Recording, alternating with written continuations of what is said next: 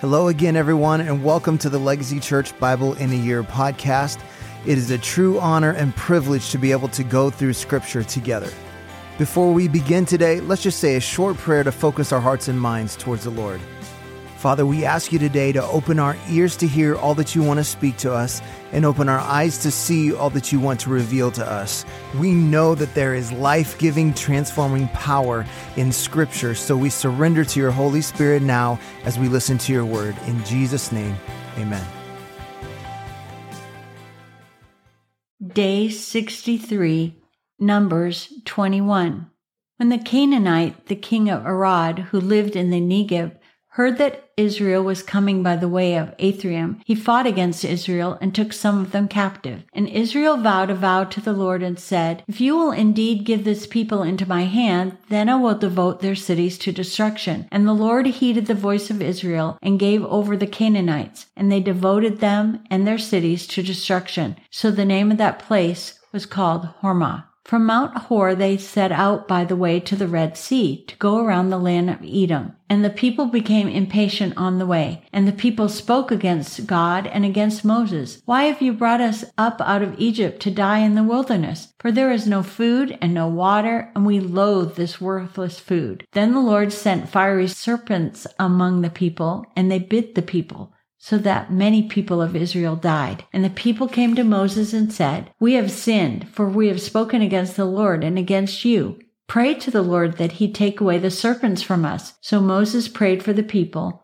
and the Lord said to Moses, "Make a fiery serpent and set it on a pole, and everyone who is bitten, when he sees it, shall live." So Moses made a bronze serpent and set it on a pole, and if a serpent bit anyone, he would look at the bronze serpent and live. And the people of Israel set out and camped in Oboth. And they set out from Oboth and camped at Li-Abrim, in the wilderness that is opposite Moab toward the sunrise. From there they set out and camped in the valley of Zerad. From there they set out and camped on the other side of the Arnon, which is in the wilderness that extends from the border of the Amorites, for the Arnon is the border of Moab, between Moab and the Amorites. Therefore it is said in the book of the wars of the Lord, "Waheb in Suphah and the valleys of the Arnon, and the slope of the valleys that extends to the seat of Ar and leans to the border of Moab." And from there they continued to Beer, that is the well of which the Lord said to Moses, "Gather the people together so that I may give them water." Then Israel sang this song, "Spring up, O well, sing to it, the well that the princes made, that the nobles of the people dug, and the scepter and with their staffs." And from the wilderness they went up to Mathanah, and from Mathanah to Nahali, and from Nahali to Bamoth, and from Bamoth to the valley lying in the region of Moab by the top of Pisgah that looks down on the desert. Then Israel sent messengers to Sihon, king of the Amorites, saying, "Let me pass through your land. We will not turn aside into field or vineyard. We will not drink the water of a well. We will go by the king's highway until we have passed through your territory." But Sihon would not allow Israel to pass through his territory. He gathered all his people together and went out against Israel to the wilderness and came to Jahaz and fought against Israel. And Israel defeated him with the edge of the sword and took possession of his land from the Arnon to the Jabbok, as far as the Amorites, for the border of the Ammonites was strong. And Israel took all these cities, and Israel settled in the cities of the Amorites in Heshbon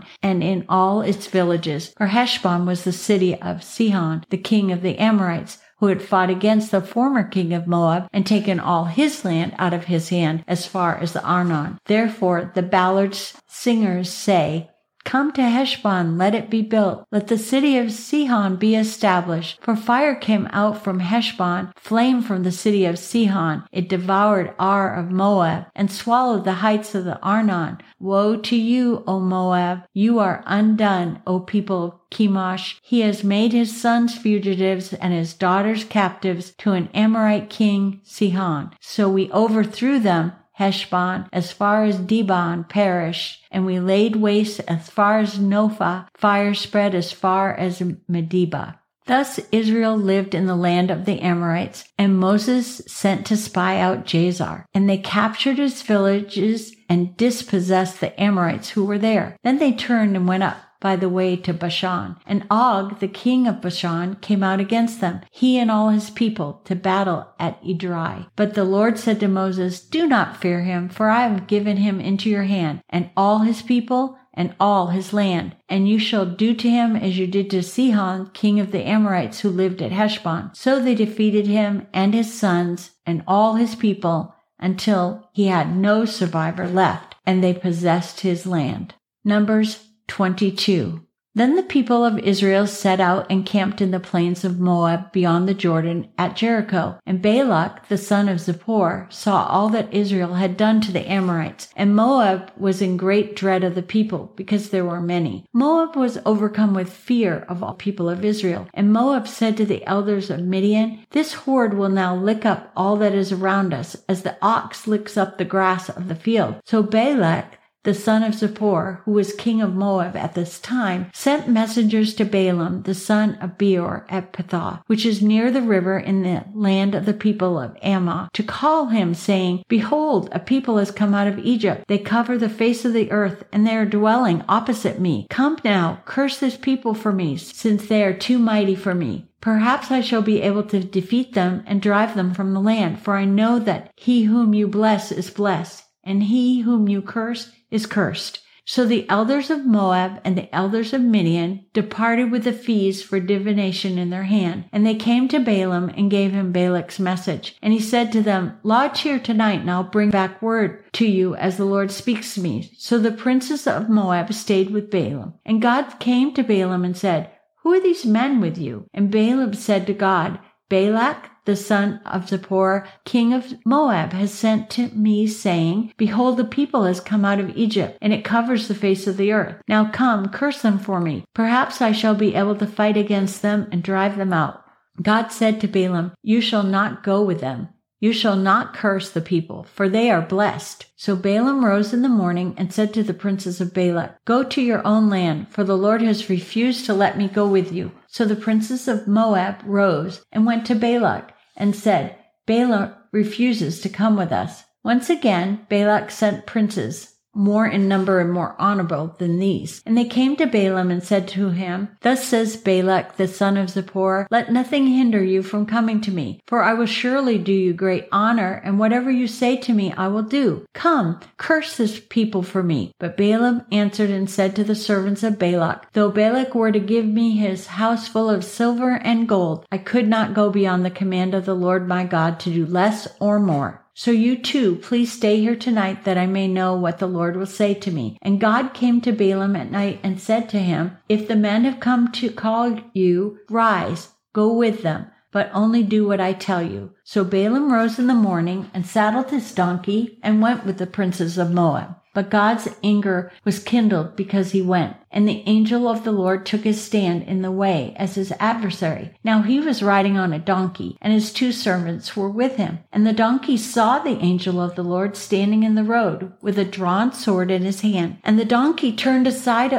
out of the road and went into the field. And Balaam struck the donkey to turn her into the road. Then the angel of the Lord stood in a narrow path between the vineyards with a wall on either side. And when the donkey saw the angel of the Lord, she pushed against the wall and pressed Balaam's foot against the wall. So he struck her again. And then the angel of the Lord went ahead and stood in a narrow place where there was no way to turn either to the right or to the left. And when the donkey saw the angel of the Lord, she lay down under Balaam. And Balaam's anger was kindled, and he struck the donkey with his staff. Then the Lord opened the mouth of the donkey, and she said to Balaam, "What have I done to you that you have struck me these 3 times? And Balaam said to the donkey, "Because you have made a fool of me. I wish I had a sword in my hand, for then I would kill you." And the donkey said to Balaam, "Am I not your donkey, on which you have ridden all your life long to this day? Is it my habit to treat you this way?"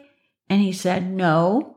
Then the Lord opened the eyes of Balaam, and he saw the angel of the Lord standing in the way, with his drawn sword in his hand. And he bowed down and fell on his face. And the angel of the Lord said to him, "Why have you struck your donkey these 3 times? Behold, I have come out to oppose you, because your way is perverse before me." The donkey saw me and turned aside before these 3 times. If she'd not turned aside from me, surely just now I would have killed you and let her live." Then Balaam said to the angel of the Lord, "I have sinned, for I did not know that you stood in the road against me. Now therefore, if it is evil in your sight, I will turn back."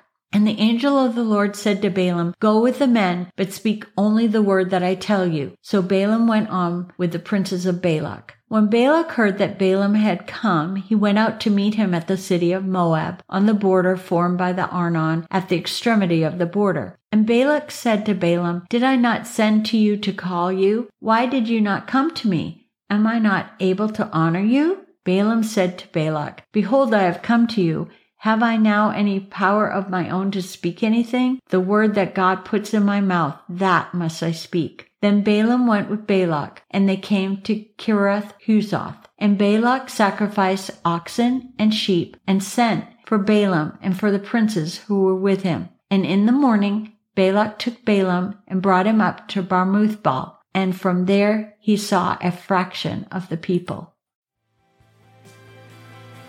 Well, thank you for joining us today on our Bible in a Year audio podcast. I want to encourage you to take what you've heard today and apply it into your life, to be a doer of the word and not just a hearer only. Remember, we are called to be disciples, not just converts. So we pray like Jesus prayed, "Your kingdom come, your will be done on earth as it is in heaven." That means if God's kingdom comes, then the enemy's kingdom has to go. So let's take what we've heard and what we've learned and go be a light in this dark world. God bless, and we'll see you again tomorrow.